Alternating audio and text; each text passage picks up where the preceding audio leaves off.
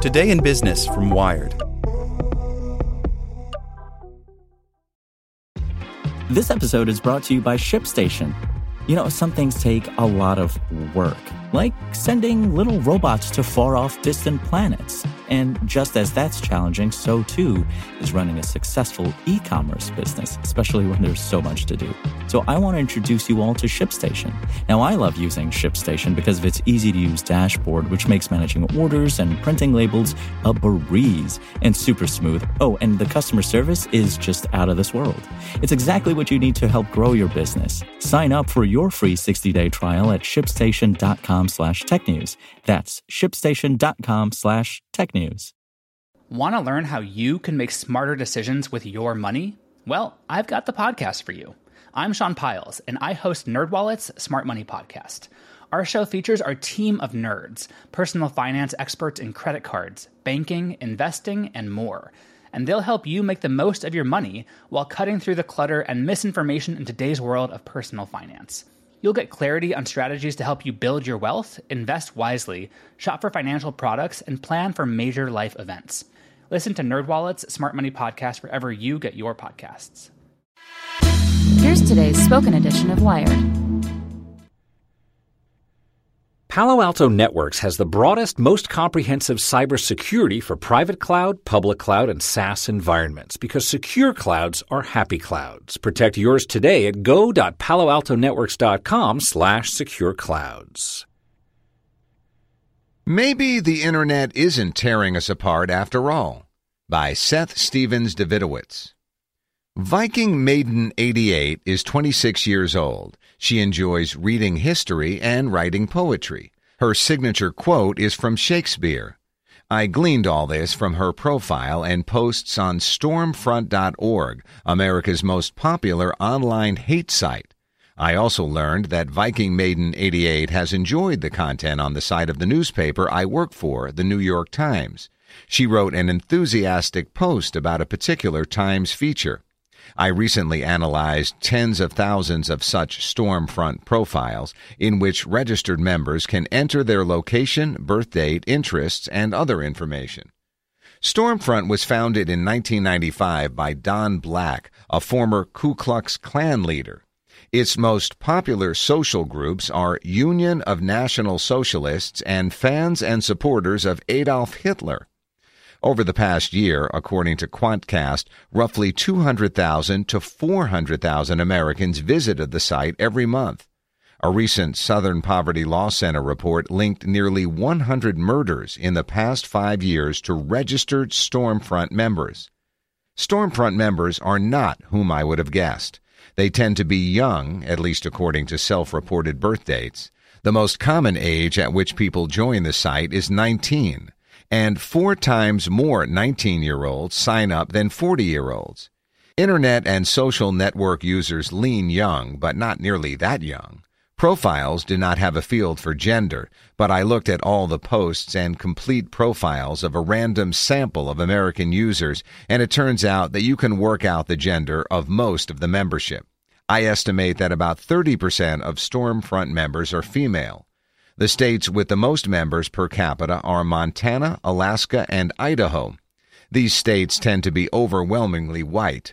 Does this mean that growing up with a little diversity fosters hate? Probably not. Rather, since those states have a higher proportion of non-Jewish white people, they have more potential members for a group that attacks Jews and non-whites. The percentage of Stormfront's target audience that joins is actually higher in areas with more minorities. This is particularly true when you look at Stormfront's members who are 18 and younger and therefore do not themselves choose where they live. Among this age group, California, a state with one of the largest minority populations, has a membership rate 25% higher than the national average. One of the most popular social groups on the site is in support of anti-Semitism. The percentage of members who join this group is positively correlated with a state's Jewish population. New York, the state with the highest Jewish population, has above average per capita membership in this group. In 2001, DNA88 joined Stormfront, describing himself as a good-looking, racially aware 30-year-old internet developer living in New York City. In the next 4 months, he wrote more than 200 posts like Jewish Crimes Against Humanity and Jewish Blood Money, and directed people to a website, JewWatch.com, which claims to be a scholarly library on Zionist criminality. Stormfront members complain about minorities speaking different languages and committing crimes. The day that saw the biggest single increase in membership in Stormfront's history, by far, was November 5, 2008, the day after Barack Obama was elected president. There was, however, no increased interest in Stormfront during Donald Trump's candidacy, and only a small rise immediately after he won. Trump rode a wave of white nationalism. There's no evidence here that he created a wave of white nationalism. Obama's election led to a surge in the white nationalist movement. Trump's election seems to be a response to that. One thing that does not seem to matter, economics. There was no relationship between monthly membership registration and a state's unemployment rate. States disproportionately affected by the Great Recession saw no comparative increase in Google searches for Stormfront. But perhaps what was most interesting and surprising were some of the topics of conversation Stormfront members have. They are similar to those my friends and I talk about. Maybe it was my own naivete, but I would have imagined white nationalists inhabiting a different universe from that of my friends and me. Instead, they have long threads praising Game of Thrones and discussing the comparative merits of online dating sites like Plenty of Fish and OkCupid. And the key fact that shows that Stormfront users are inhabiting similar universes as people like me and my friends, the popularity of the New York Times among Stormfront users. It isn't just Viking Maiden 88 hanging around the Times site. The site is popular among many of its members. In fact, when you compare Stormfront users to people who visit the Yahoo News site, it turns out that the Stormfront crowd is twice as likely to visit nytimes.com. Members of a hate site perusing the oh-so-liberal nytimes.com? How could this possibly be? If a substantial number of Stormfront members get their news from nytimes.com, it means our conventional wisdom about white nationalists is wrong. It also means our conventional wisdom about how the Internet works is wrong. The Internet, most everybody agrees, is driving Americans apart, causing most people to hole up in sites geared toward people like them.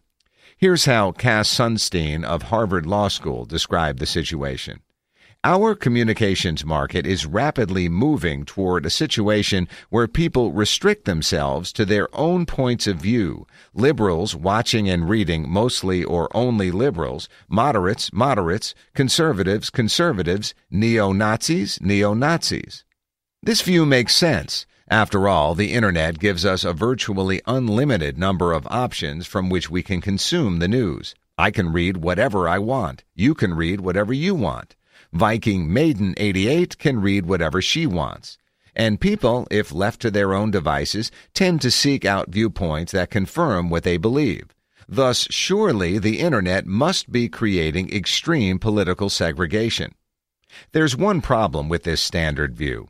The data tells us that it's simply not true. The evidence against this piece of conventional wisdom comes from a 2011 study by Matt Genskow and Jesse Shapiro. Genskow and Shapiro collected data on the browsing behavior of a large sample of Americans. Their data set also included the ideology, self-reported, of their subjects, whether people considered themselves more liberal or conservative. They used this data to measure the political segregation on the Internet. How? They performed an interesting thought experiment. Suppose you randomly sample two Americans who happen to both be visiting the same news website.